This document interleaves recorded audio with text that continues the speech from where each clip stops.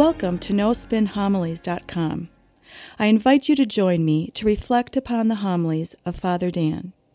Father Dan will challenge us to open our heart, mind, and soul to the Word of God. Father Dan will draw upon sacred scripture along with art, literature, and the lives of the saints to help us grow in our love and knowledge of the scripture. In doing so, we can become the living Word of God in this world. Now it is my pleasure to present to you No Spin Homilies.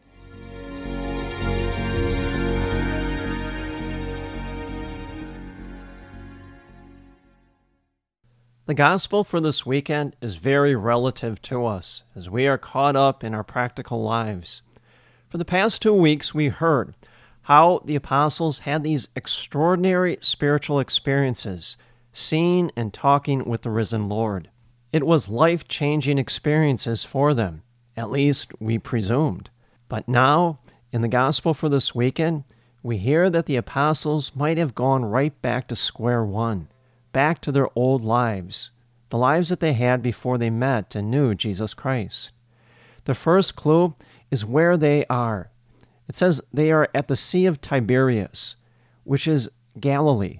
The apostles are back home in Galilee. They're no longer in Jerusalem. Jerusalem, realize, is the spiritual hotbed. In Jerusalem, people are seeing the resurrected Christ, but the apostles are not there. Worse yet, it appears that they're going back to their old jobs, their old way of life. Peter and the rest of the apostles are reestablishing, you could say, their careers as fishermen. Now, it appears that the mission is over with. The apostles are not out evangelizing, preaching the resurrected Christ. In fact, they returned home and they returned to their old way of life. And so how could this happen?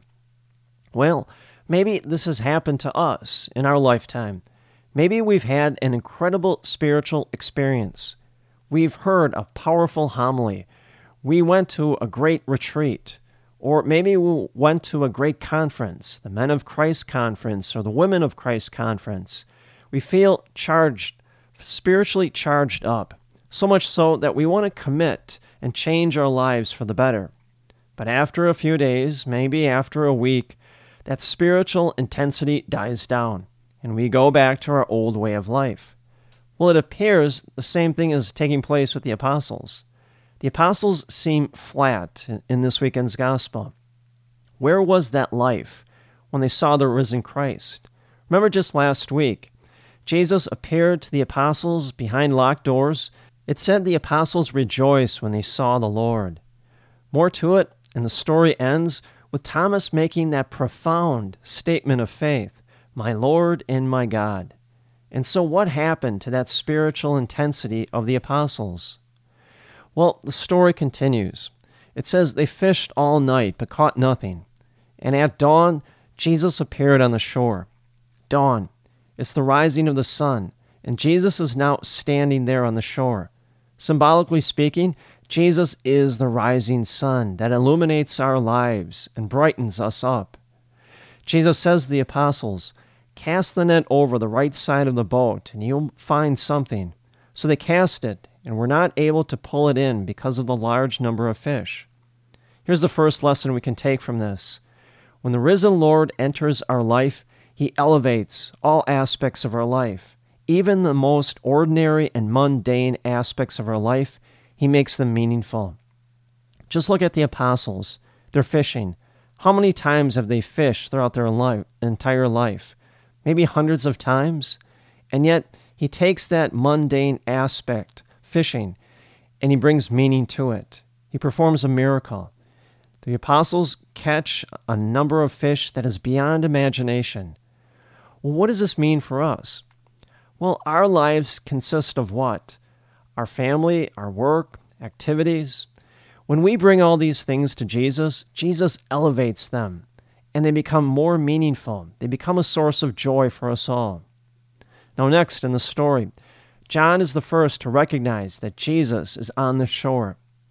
Another lesson we can take from this, when Jesus enters our life, and when our lives are elevated by His presence, it's easy for us to identify Him.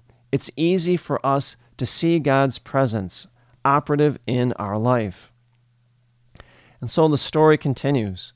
When Peter heard that it was the Lord, he tucked in his garment, for he was lightly clad, and jumped into the sea. Now, this is a very odd detail that Luke includes. I don't know about you, but many of us, when we go swimming, we take our clothes off and then we put a swimming suit on. But what does Peter do? Just the opposite. He puts on all of his clothes, he tucks them in, and then he jumps into the water and swims to shore. Now, that is very peculiar. Now, the Greek word that is used to describe Peter as being lightly clad is gymnos, which means naked. Well, where else do we see in the Bible people that are naked and are embarrassed when they're in the presence of God? Well, Adam and Eve. Before the fall of grace, it says Adam and Eve walked in easy fellowship with God in the cool evening of the garden. Adam and Eve stood before God without any shame whatsoever. It was symbolic of their complete innocence. And yet, after they sinned, the first thing they realized that they were naked. And their first instinct was to cover themselves, to cover their sin. That's why they hid from God after they ate the forbidden fruit. There's that classic story. God comes to the garden and he says to Adam and Eve, "Where are you?" And then he asks them, "Why are you hiding from me?" And in doing so, he knows what Adam and Eve did. Well, the same thing holds true with Peter. Peter sees God, and his first instinct, like Adam, is to cover himself or cover his sin. That's why he puts all of his clothes on. Peter's ashamed at what he has done. At the moment of truth, when Jesus needed Peter the most, Peter denied Jesus. In fact, not just once, but 3 times. Now here lies a great spiritual truth for us all. If we truly let Jesus into our life, he will illuminate our lives such that we are more aware of our sinfulness. Now, is that bad? No, I think that's very good, and we shouldn't be embarrassed. Instead, I would argue we should celebrate with great joy because it's a significant sign that Jesus is now more operative in our life than ever before. Next, in the story, the rest of the apostles make it to shore, and Jesus gathers them around him. That is a beautiful portrait of our church. Jesus gathering his apostles around him, and then they share a meal that Jesus himself has prepared. Where else have we seen this happen before? At the Last Supper. At the Last Supper, Jesus does the exact same thing. He gathers his apostles around him, and then they share a meal that Jesus specifically prepared himself. Friends, this is precisely what happens every time we gather for Mass. Every time we gather for Mass, Jesus gathers us around him, and he prepares a special meal, a sacred meal that he himself prepared, his body and his blood, to specifically share with us. And when we eat that meal, and every time we eat that meal, we share in his life. Next is that engagement between Jesus and Peter. Before we tackle this, we have to understand Christianity is not a philosophy whereby we subscribe to certain ideas or principles. Instead, Christianity is about a relationship to a person, Jesus, God the Father, and God the Holy Spirit. This is why Jesus asks Peter point blank, "Do you love me?" He doesn't ask Peter, do you subscribe to my teaching, or do you agree with my way of life? No. The question is about the quality of Peter's love for Jesus. And Peter's first response is yes. And Jesus says what? "Feed my lambs." It's a test of Peter's love for Jesus. And so it begs the question, what does Jesus do for us? He gave his life for us.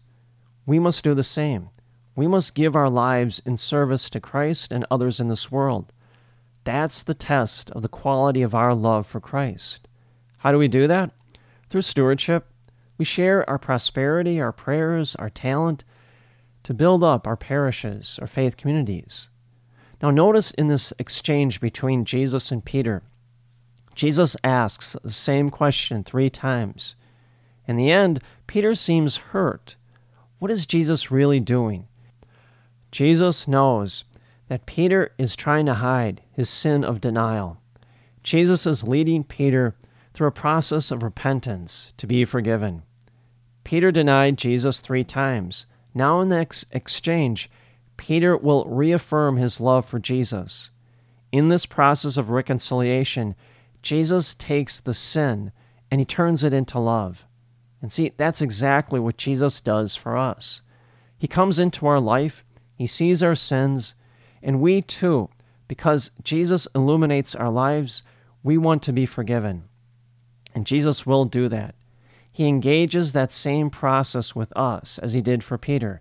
He takes our sins and he turns them into love for Christ.